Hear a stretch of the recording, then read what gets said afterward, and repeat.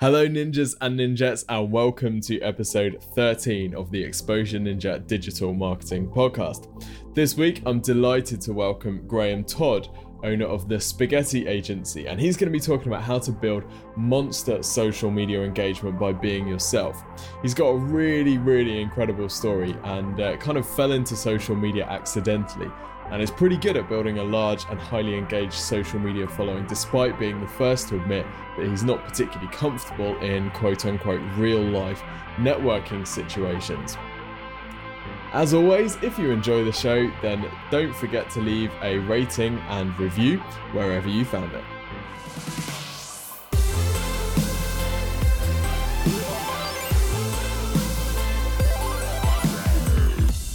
So Todd, it's great to have you on the show. Welcome. Thanks, Tim. How are you? Not too bad at all, mate. Not too bad. So maybe you could start by telling us a bit about how you first got into social media. Yeah, sure. Well, all of it was an accident, really. Kind of fell into it. So about three or 4 years ago, I used to drive a van for a small wine merchant. So I was driving a van for about 11 years, delivering wine all over the countryside, which is an interesting combination. And in about 2009, I went to a wine tasting dinner, and one of the other wine merchants there suggested that I use Twitter because it was a great tool to build awareness of the wine merchants. And I did. And that started an incredible journey of using social media to grow awareness. But initially, I was very bad at it. And I just used social media and made all the mistakes that most businesses use on social media. And really, I just started trying to understand how Twitter could work for business, and then fast forward 3.5 years, I'm now doing that for companies and training them and running people's social media for them, and I no longer drive a van either. That's awesome. And you actually built a pretty large, I don't think you're doing yourself enough justice, but you built a pretty large following considering you were delivering wine in a van, right? Yeah, I did. I mean, initially, for sort of 3 months, just tried to sell wine and it didn't really work. But what I started to do was actually share the journey, literally the journey of where we went, what we did. And yeah, just from the front end of a transit van and an iPhone, I built up an audience of quite a large following. And I ended up accidentally sort of running networking events called Tweetups, where you get people from Twitter into real life networking. Anywhere between 50 and 90 people would turn up to those. I think we ran 5 or 6 of those over the time. People were just really interested in the story. They wanted to know who we all were. People were all talking to each other in the town, and we ran some great networking meetings. And yeah, it was all done from sharing selfies and silly stuff from a transit van, and then anyone I met on those journeys, and then everyone else started to do it as well. So the community around here was fantastic and still is. That's awesome. So kind of like a real life Postman Pat episode, but with wine. Yeah, without the long nose and the glasses. Yeah, and the cat presumably. So when we talk about building up a fairly large social media audience, what sort of numbers were you talking about in the kind of wine and the van days? Actually, weirdly enough, with the wine merchant Twitter account, really, I got to about 2,500 followers, which was nothing really in social media follower terms. But it was the interaction I got that was high. So because they were all people who really knew who I was. I mean, this is back in 2009, 2010, when Twitter was a little bit quieter. The interaction on it was really good, and people were literally following everything that we were putting out there. And vice versa, keeping an eye on what everyone else was doing. So when someone wanted to do something, it kind of happened straight away. So just to give you a quick example, there's a shop in town in Warwick. A couple of guys run a shop, Home Interiors, and they won an award for the Daily Telegraph or Sunday Telegraph small shops. And they went down to London, and they were on Twitter, tweeting like you do, saying, "Oh my God, we just met Mary Porters." So she'd actually been watching our Twitter. So she'd been watching the tweets from all the businesses in Warwick where they'd come from.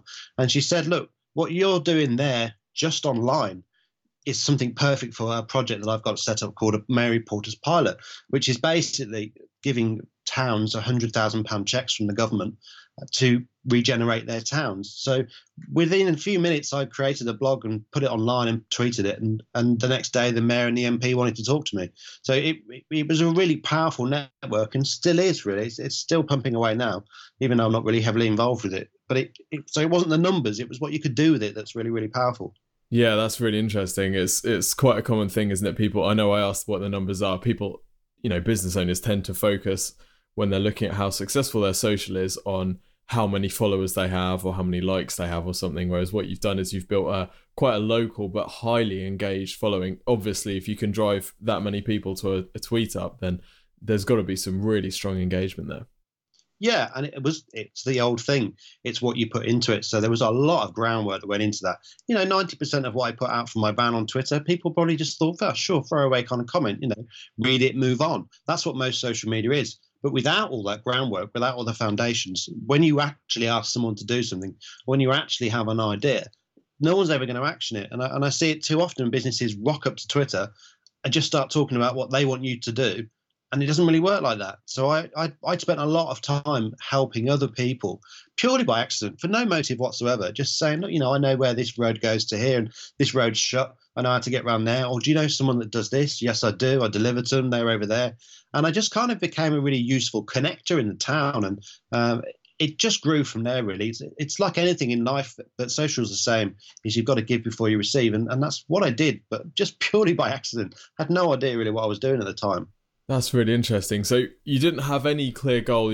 Obviously, there was a goal at the start of the campaign to try and sell some wine, which didn't work so well. But once you found that wasn't working, did you replace this with a goal to build a following, or was it just, hey, I'm just going to play around and see what works here? Just the latter, yeah. I just enjoyed it. I am a very bad salesman, and I'd kind of said, look, let's sell some more wine, because then I can say to my bosses, look what I did. I didn't actually tell them when I joined Twitter, and they found out. I think the first thing they said to me was, how much does a tweet cost? Because they'd heard I was on the radio from something. And how did you get on there from Twitter? Oh, how did you do that? Well, I'm kind of using your company iPhone to go onto Twitter. So they had no idea. But I wanted, I ultimately wanted to sell more wine. And it did. We got people to wine tastings. People came in and bought wine. People knew of us. A few weeks after I left, someone sent me a private message on Instagram to say that they were choosing us for their wedding. So, there were some big sales, some small sales. But it kind of tied in all the awareness. They're a very old business. They've been going a long time, but it's added that digital angle to it. Yeah, that's really, really interesting. So you saw some organic growth from fairly off-brand or off-topic tweets, I guess, from just posting about road closures and that sort of stuff.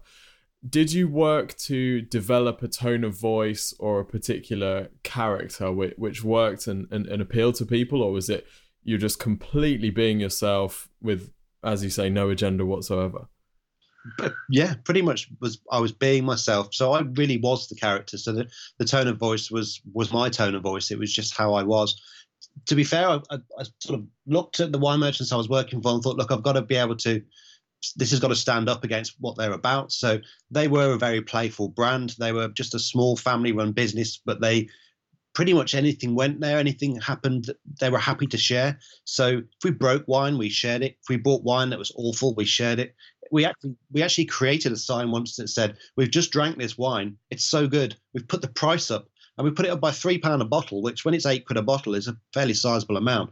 And I put it onto Facebook, and a company down in London loved it so much they called us up, put it in their blog, and shared it to all their followers down there. And the pallet of wine sold out pretty quickly as well. And it was just, I shared anything I knew they wanted to share, but they were very, very forward thinking. They were happy to be, they were very much themselves and still are now. And it made it easier. Some of the people I've come across running my own business, you can come up against a few barriers, a few blockades, because they are a little bit afraid of being themselves and being risky, whereas they just weren't. They just let me get on with it, which was great fun. Yeah, I can hear the cogs going in listeners' brains thinking, well, I could never do this because my audience is professionals, or that doesn't really fit with my brand's tone of voice.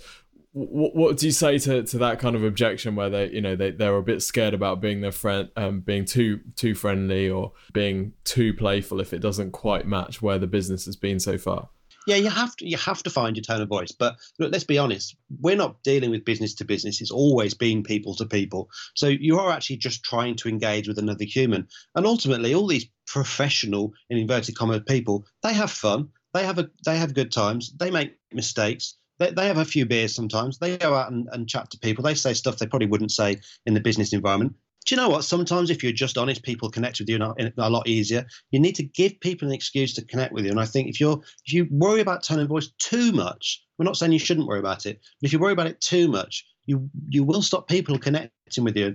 And initially, that's what I did for 3 months. And I was just trying to be professional. And I was sharing wine tasting tips. And I didn't really know much about wine. I was a wine merchant. I loved it, and I was reading up about it. I'd done a course on it, but I wasn't an expert. So I was pretending to be something I wasn't, and it just didn't work.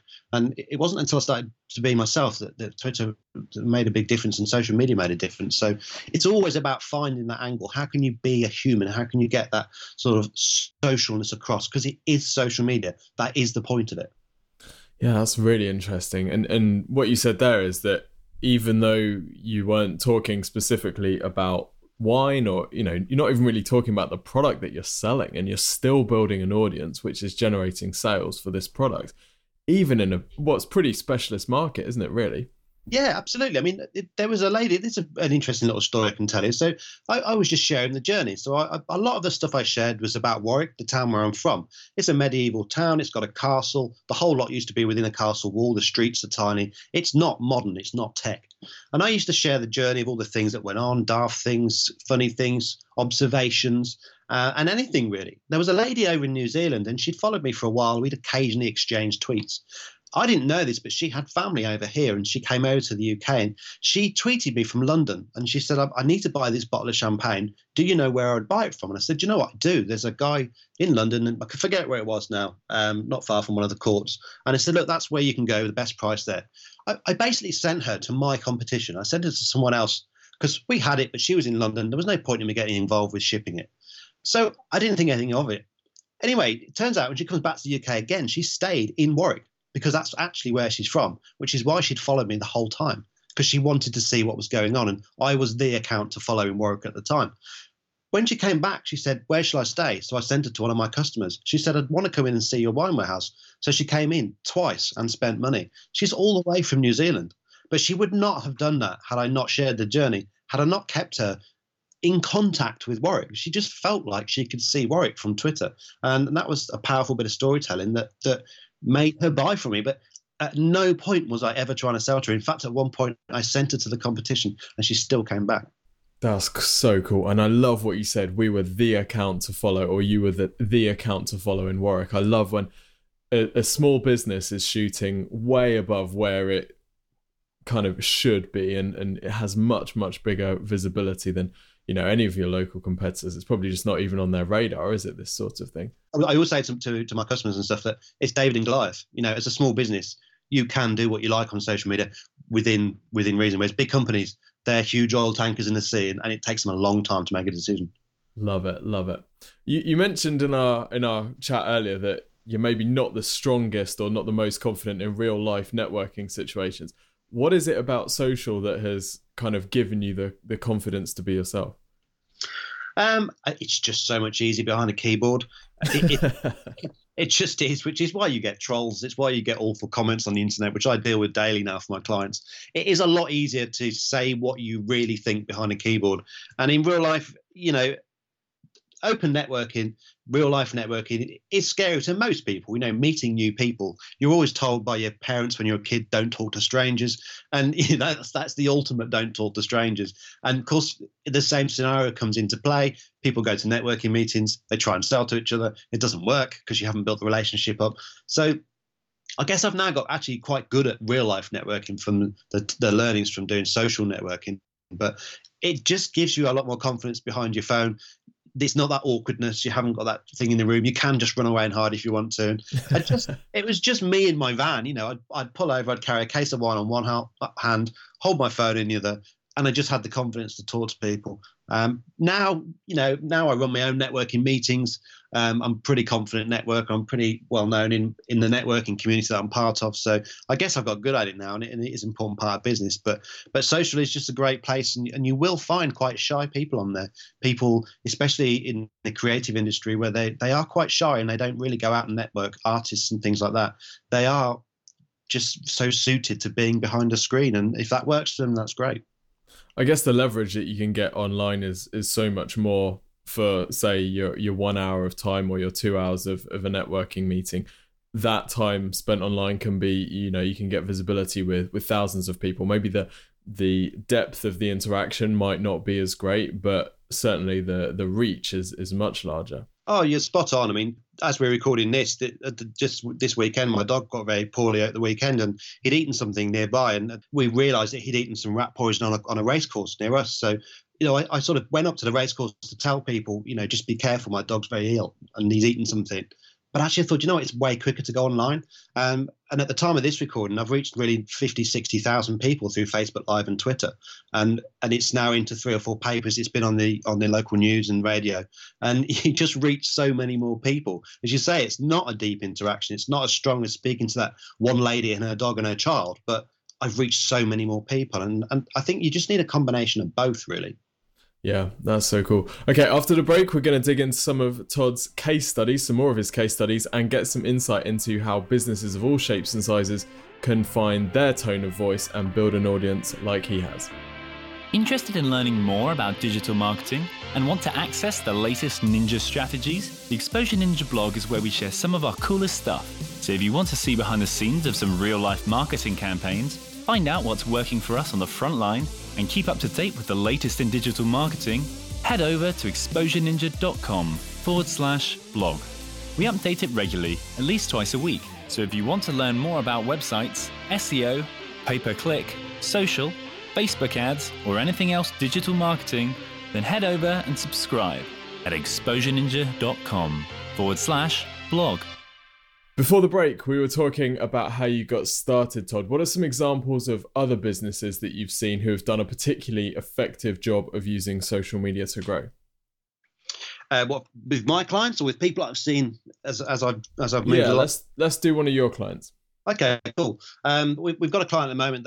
They've created an app. It's about 10 years in the making. It effectively uses the gyroscope and other parts of the phone, basically rocket science with your smartphone, to measure distances and heights. It's fairly technical, but it's a great app to have on your phone. This guy found us through social media. He's probably been working on it for the last couple of years now in development, and we launched it as you would do: Twitter, Facebook, get a blog, put a website up, and he needed a brand, and so we managed all that for him. We had no idea really which way we were going to go with it at first, and it took ages to get it through Apple, through the App Store, which was a laborious task, but we're there. And then it launched.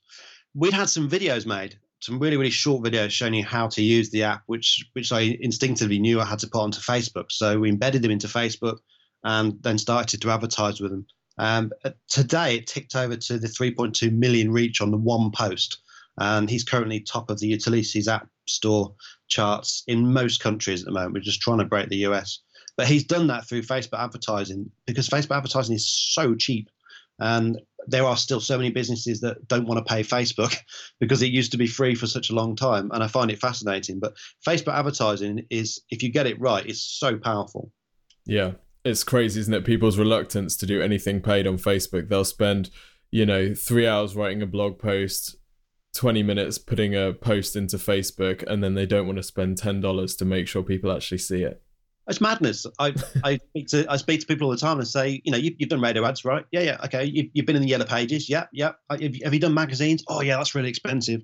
Look, just take some of that money and spend it on Facebook. Don't even spend all of it. Just take some of it and spend it. I mean, the app that we're talking about, we've probably not spent 4 figures yet. We're not there, and yet we've reached millions of people.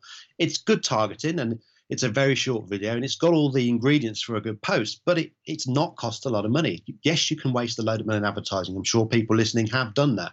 Just get better at it and find your formula and then just use it. One of my clients uses the exact same audience every single time. She presses the button, it goes out there, she gets hundreds of leads in every single time. It's quite a niche product, but she has the same audience, but she's got it right. But she's tried it. She's probably spent money getting it right. But I find a lot of people waste a lot of money and then they stop and say, it doesn't work. Rather than think, what can I learn from what I've made, what mistakes I've made there? I can learn from that. I can tweak it. I can make it better. And then I can find the exact formula. And that may change. That may need changing occasionally. But you have to just get better at Facebook adverts, because they really do work. And they will go up in price soon. I can't believe how cheap they are. Yeah, well, we've seen them go up in price already. I remember, when I started doing Facebook ads in 2009, paying a couple pence for a conversion, whereas now it's significantly more. So I just want to dig a bit more into the app example in particular. So 3.2 million impressions on that? Is that views of that video? Views of videos is about 2.6 at the moment. So that's right. The 3.2 is the amount of timelines it's been on. A lot of those impressions will be down to autoplay. So when I look at the statistics, so many people still don't realize they can turn autoplay off on their Facebook. So you're scrolling through Facebook, a video starts to play of a young girl with a smartphone walking across your screen. It's caught people's attention. It's also caught people's attention because we've targeted it at an audience that it isn't meant for. So we've actually targeted this app at the construction industry, which actually it's not meant for them. It's not 100% accurate. It's a smartphone measuring device at the end of the day. But what's happened is that the construction industry, as I said earlier, are brave behind a keyboard. And they've all said, oh, this won't work, or this is rubbish, or they've sworn. And they've been really quite abusive about it. And rather than delete their comments and just ignore them, I've spent time on every single one of these comments, replying and turning them into positives and having fun with them and checking out who they are and trying to reply to them on the same tone of voice without swearing. And get them on side, not so they can download the app, just so they can understand what we're trying to do and what we're trying to achieve. And most of them then turn into a positive. And what we've noticed with the Facebook advertising is because the post then becomes so engaged, and actually there's a lot of positive language in there, the price seems to come down as well. So I don't know whether Facebook are tracking the words that you use in your comments. There's lots of arguments out there to say that they are, but it seems to have improved our Facebook reach, and our relevance score has gone up as well. So there's a big argument for just engaging with all these comments. I see so many Facebook ads in my timeline, as I'm sure you do, and there's loads of comments in there from people saying it's rubbish or it's this, that, and the other, and no one's replied from the company. And I just think it's a massively missed opportunity. That's really interesting. So you're deliberately targeting people that you know aren't going to purchase, but not only that, they're actually going to be annoyed by the thing that you're selling, just because you want to get them interacting, because you know that interaction is going to boost the reach of the post. It works. Initially, what we did, mistakenly added them in, and then it was like, oh no, that's not really the audience.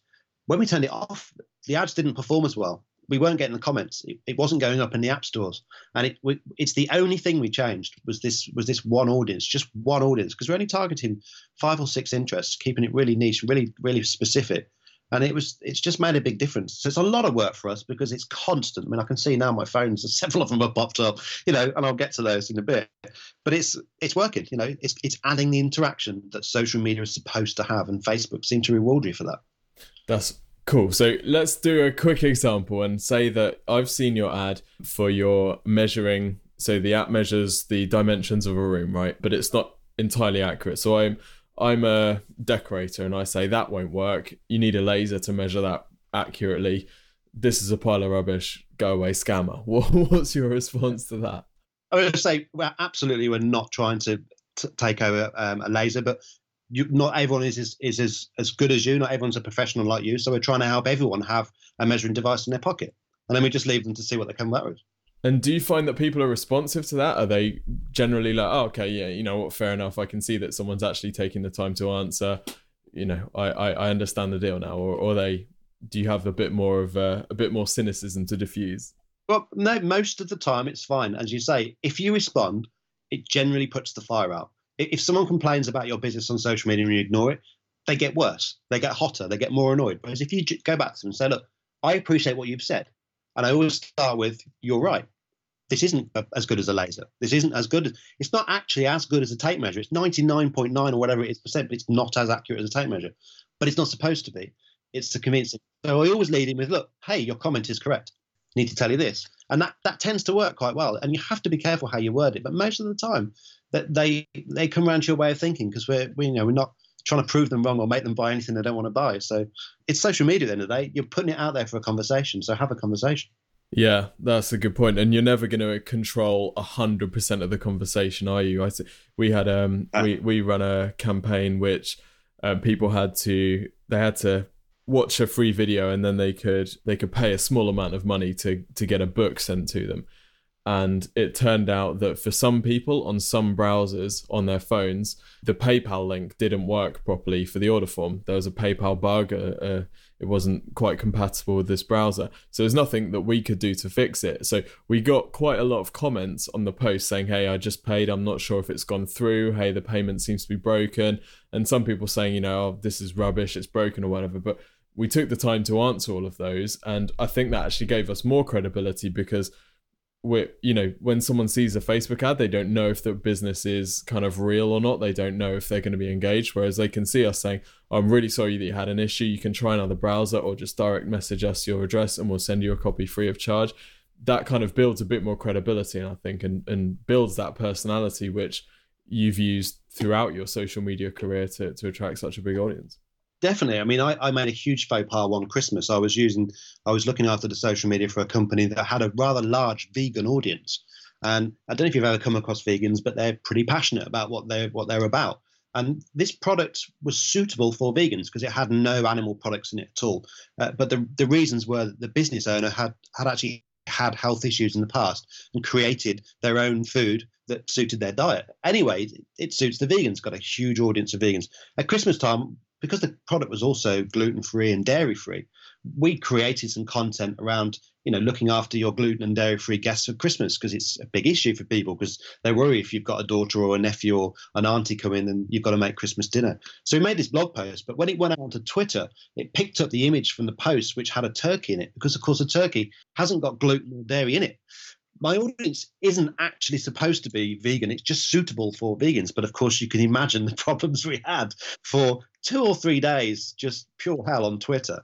What we did was we actually responded with a personal blog from the business owner explaining, look, this is why this product exists. It's actually because of this reason. It's great that it suits you, but we're not actually vegan.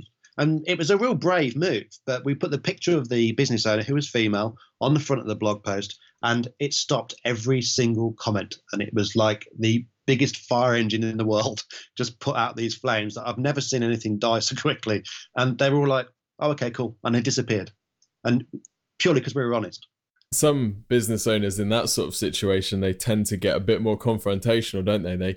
They recognize the backlash, and instead of trying to fight the fire with some water and a nice cooling blog post, they react strongly and say, hey guys, it's not even for you. Why don't you check your facts out? And it gets a bit aggressive, but I've never seen that work well. It always seems to end up in a social media book about fails. People like an argument online. And I can spot them. I've had a lot today. We've got a post that went viral over the weekend, and some people just want an argument. They've had a bad day. They've stubbed their toe and they got out of bed in the morning. Someone's going to get it, and they just happen to go find your Facebook ad, and it's you that's going to get it. And that's cool, but you cannot go back with them with the same argument. You cannot go back with them with tit-tat, because they will go on forever. You have to decide when it's the right time to stop talking to them, but definitely don't ignore them and try and turn it to your advantage. And here's the deal. Here's what we're trying to achieve. It may not be for you, and see how it goes. Often you'll find it self-policing. Other people will then go on to that person and say, look, hey, give them a break. This is what they said. You're not just ignoring that. And often we find that people just fight out amongst themselves, and we just sort of stand and watch it. But as you say, you'll never control 100% of it. What's the process that you suggest business owners go through when they start figuring out what sort of stuff they should be posting on social? Obviously, you see it all the time. A business owner has gone onto Facebook. They've had an idea that they want to be on Facebook. They've posted a link to 5 of their blog posts and their homepage 3 times. Nothing's happened. They've called it quits, and then they're gone. What's the alternative to that story? You need a strategy. You need to work out why you're on social. Because if it's to sell stuff, don't bother, because that's not what social media is for. You need to be there to engage with people. So sharing blog posts is great because you're sharing value. That's fine. But you're ultimately there to start a conversation with people. Social's a great place to ask an opinion of something. People love answering opinions. If you've got something coming up in your business, that's a great place to go and drop it onto social. You can't approach Facebook without money. You have to have a budget. You just have to have a budget. And it doesn't have to be a lot. £50 can go a long way on Facebook. But also look at everything else you've got in your business. If you haven't got an email list, I don't know how you've got a business, but if you've got an email list, push your email list to social as well, and try and engage people on there. Try and get people who are already connected to on social to bring more people in. And then use the old school methods and stuff as well. There's so many people I find have got business cards and collateral without their social on it. And I'll go into pubs and restaurants and you don't know what their Twitter handle is. And there's so many opportunities where you can drive people to your social so that you can connect with them after they've dealt with your business or before they've dealt with your business. And you really have to look at it as part of the bigger picture. I think a lot of business owners look at Facebook and they see it as an opportunity and they just post a few things on there, like you've said, and then, oh, it doesn't work. Well, nothing works on its own. It all needs to be joined up. And it frustrates me that social media is seen as social media. It's not seen as marketing, because it is actually just marketing. It's the same as SEO. It's the same as your website. It's the same as networking. It's all marketing. It all needs to be joined up and speaking to itself. It would be like having a car with four wheels not joined together. You wouldn't get anywhere. And like all of those channels, I guess the other thing is that it's not immediate. You're not going to start posting on Facebook and immediately see that you're getting traffic through to your website and that you're selling a bunch of stuff. You've got to put in a lot of time. I'm guessing there were days in the van in the early days when you had very few followers and you're still posting anyway, knowing that it's going to grow and that you're going to pick people up over time. Yeah, I mean, when I first started on Twitter, I'd post at night on my laptop at home. I'd go to work in the van all day long. I'd come home and I'd reply to the comments. That's how I thought social media worked. It wasn't until I got live with a smartphone that it worked. But you're right, in the early days, no one cared. I used to put stuff out there and no one cared. I'd put a tweet out there and no one retweeted it. I'd put something on Facebook and no one saw it because we didn't have any fans. You have to start somewhere. The beautiful thing now is that you can pay for likes in a certain way, where you can boost your page and advertise it to the right audience. You can get people to your content. There's some great things now, like #hours. If you're a small business, get involved with those. You can start building your audience, but it doesn't happen overnight. Nothing happens overnight unless you've got a big audience. I think, if a big brand now suddenly joined Twitter and they'd never been on Twitter, sure, they'd be huge on Twitter within seconds. As soon as Barack Obama joined Twitter, he had more Twitter followers. He broke records. But that's Barack Obama. We're not all Barack Obama. So you do have to appreciate it's going to take you some time. But if you've got a system in place and you're tracking what you're doing, you can improve it. I think if you walk into it blindly, it will always feel like it's not working. You mentioned they're paying for likes and paying for followers through boosted posts or ads. Is that how you typically recommend people grow their audience in the early days? I think it is now. When I started, you didn't need to. You could just get involved in conversation. Now it's really busy. So especially with the app that we launched, we went straight into Facebook advertising with a small budget and just started adding to it. I think you have to approach social now with a money mindset as a marketing budget. But to advertise on my local radio station is like 500 quid. If you've got 500 quid to spend on a few ads on a radio that no one's going to listen to, then you could spend half of that on social media and get a lot further. But you do have to approach it with a little bit of money, but you should never buy followers as in get them off the internet and, get hundreds of followers for vanity, because it's completely pointless. As I said at the beginning, I only had 2,000 followers on that Wine Merchants account, but there were 2,000 engaged followers who cared about me. They knew my name. They knew what van I drove. They would wave at me in the street. That's 2,000 really engaged followers. I think too many people worry about the numbers and the figures, but you need a small budget. You need to approach social with a money mindset. Yeah.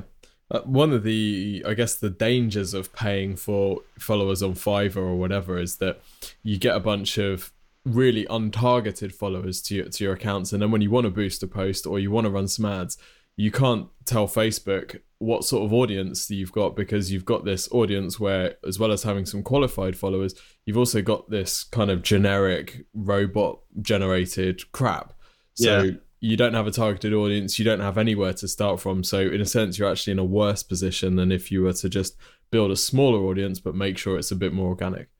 Definitely. I mean, it's the classic I see that someone launches a new business and they put it onto their personal Facebook, please like my page. It's like, okay, but I don't need this thing you've got right now. Yeah, but like my page, I need more likes. Okay, cool. But you're going to have like 200-300 people from your Facebook right now going to like your page, but they don't like what you do. So we're really not going to be the best fans for your page. And then they make the mistake of boosting just to their fans of their page. And you think, but 300 of them liked it just to help you out. And you've got to have the right audience. You have to have the right audience all the time. When you're driving, say, email traffic in email list to Facebook to become a fan, would you advocate using some sort of call to action or selling the like, sort of, follow us for something, or do you just say follow us on Facebook? No, always tell them why they should go there. What's the point? Our own personal Facebook we use really for advertising. So what you see when you just look at it is daft stuff, typos, grammatical errors, silly things, and we'll say to people, look, that's what we share. most of it's funny. It's very entertaining, just as our email is. That's what you'll get there. But yeah, if you're going to share value on there, if you're going to help people do certain things, then there's some great Facebook pages out there that I follow that give you great advice and tips. And tell them, you've always got to tell someone what they're going to get for it, because ultimately people care about themselves and they will always do something because of what they get from it. Doesn't matter how saintly and how godly they are. Ultimately, you care about yourself. So when you're clicking on things, you're looking around the internet, you're always looking how it benefits you. So if you're going to drive someone to social, you've got to give them the benefit for them, not the benefit for you. Yeah, has to either make them healthy, happy, or sexy, right? Yeah, absolutely. Cool. So does this stuff only work then for fund companies or the accountancy firm? How are they going to possibly? Maybe they don't have an inherent sense of humor. I know we always pick on accountants. Yeah, there are definitely funny, sexy accountants out there, but as a rule, it's an industry where people tend to perceive it's a little bit more boring, which it's probably right, because you kind of want your accountant to be boring, right? How would a company like that approach social? How do they find their voice? The great thing about an accountant is we all need one. So you've already got a plus point right there. What we need from you, though, is not necessarily what we want. So that's the kind of argument. We don't want an accountant. We don't want to have to pay someone to tell us where to pay our money. That kind of sucks. But what an accountant's got is loads of great knowledge on how to save you money. A good accountant will help you save money by paying less tax in the right places. And I actually work with a few accountants, and that's what we try and work on is, look, what's the benefit for your future customers and your audience is saving money. That's what you do. And we work on just sharing that kind of value. And actually, it is fairly exciting when you start to look into it. There's some incredible platforms like Xero with their own apps, and you can track your mileage and you can sync it all together. It's actually quite a sexy industry. It's just traditionally very boring, and you kind of don't want to go into it. But it's all about the value to your customer, and everyone is your customer. That's the beautiful thing about it. Not everyone is my customer, although you could argue that marketing appeals to everyone. But with an accountant, all business is your customer. It's about sharing the knowledge and the value from that business that helps people, so they talk about you to other people. And I actually work. My accountant is quite fun. They are interesting, and they share all sorts of great content. I'm going to start to get them into video, into Facebook Live, ahead of everyone else, because people are scared to do that. And you've got to look for your competitive edge and do something that your competition are not doing. I guess the great thing about being in a market like accountancy is you're competing against a load of really grey, really boring accountants. So you don't have to be the most hyped up weirdo in the world to be just slightly different. You're playing against people who, in the land of the blind, the one-eyed man is king, right?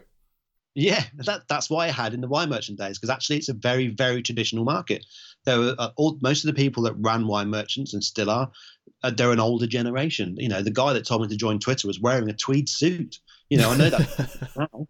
It wasn't cool in 2009.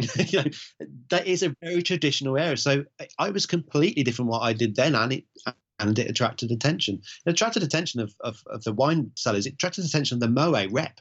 Came in, knew who I was because he'd seen the social media. So they were all looking at it thinking, how can we do what he's doing? Or we can't do that. And it fascinated them. And so I think if you were in an industry like accountancy or law, there are a lot of constraints. You can't say certain things. Deal with it, work around it. There's lots of things we can't say, and I think it is harder. I've got a friend who's a financial advisor, and it's really hard for him. But there must be a way. Find a way to do it, and do it quicker than your competition, and get the competitive edge, and ride the surf for as long as you can do it, and then change it when it stops. Yeah, if we look for a reason not to do it, we're always going to find one, aren't we? Always. Cool. I want to change tack a little bit and ask you about automation, because there is so much automation in social, whether it's like auto DMs when you follow someone, or Buffer just recycling boring tweets. How can companies use automation so that they don't appear completely robotized? I approach automation, because I use it. I approach it as a skeleton. So if you think of your automation as the skeleton of your content, that's the best way to do it. If it's the entire body, you're doing it wrong. It needs to be just a part of your content, so that you've got something going out, so that you are sharing your blog posts and you are doing the salesy bit. I kind of use automation to pump out my content and sign up to this and that, because I hate doing that. So I automate it and I don't send it out live. What I actually do then on social is chat and use social media and share what I'm up to. Certainly Twitter's been ruined by automation, and it's been ruined by marketers like me, because it is very easy to just automate absolutely everything.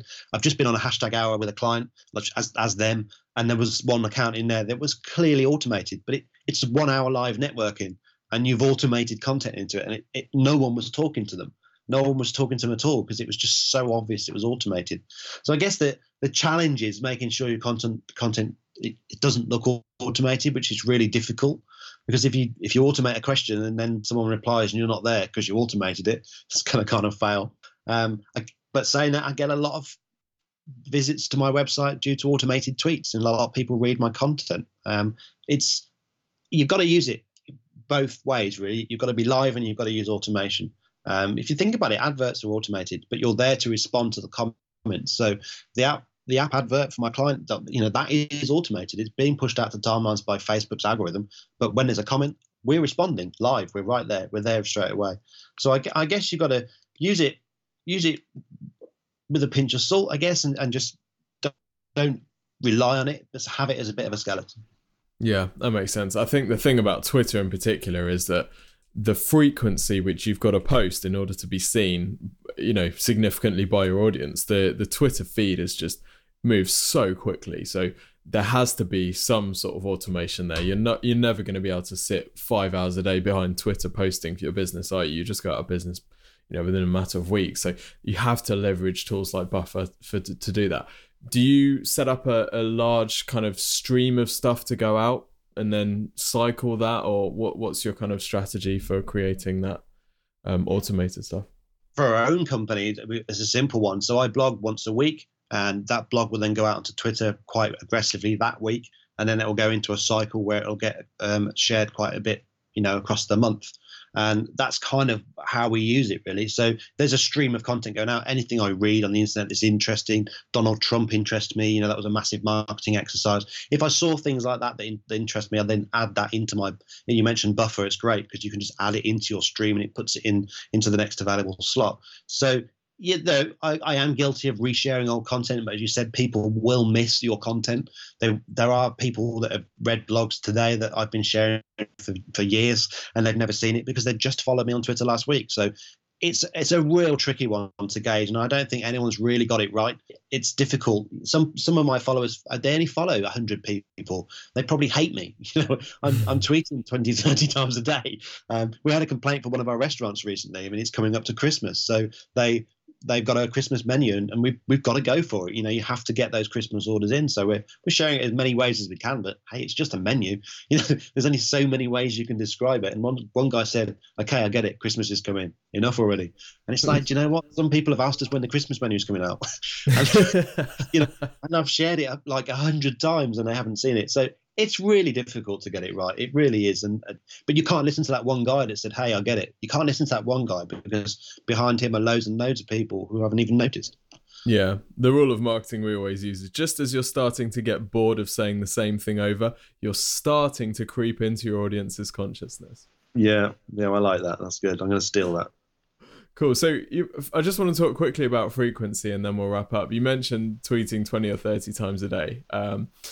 Do you have a set frequency which you'll use on each different social network, or is it really dependent on the market and the business? Yeah, pretty set, to be honest. I mean, I look at Twitter. Twitter's really busy, so 20, 30 times a day is okay. Facebook, my personal Facebook, I now share quite a bit on there, probably 5 or 6 times a day when different things pop up that I'm talking about. LinkedIn once a day, I think that's enough on there. I think they're okay with that sort of amount of content. I think your business page on Facebook needs to be carefully thought about. Probably once or twice a day is enough. But then you look at tools like Snapchat and Instagram, again, that's a constant feed. It's just throwaway stuff. People are just going to skim past you, and you've got to work on how you can be there all the time, but also how you can do something that really jumps out and says, hey, look at me, take interest in what I'm doing, because it's very noisy out there. So I don't think I always say it's like the stock exchange. Imagine the stock exchange, everyone's in there, they're jumping up and down with a phone, they're saying buy this and sell that. they're all the same. They're making the same noise. You've got to make a different noise. And you go in there with a trombone or something. Just do something different that no one's done before, and then people will notice you. It's not about adding to the noise. It's about making different noise. Completely agree, and that's a great place to end. So Todd, thank you so much. Where can people find out about you and the Spaghetti Agency? You can find us, the Wild West Social Media Cowboys, anywhere with Spaghetti Agency, and I'm Social Media Todd on most social media platforms. So just come say hello. Todd, this has been fantastic. Thank you so much, buddy. Thanks for having me.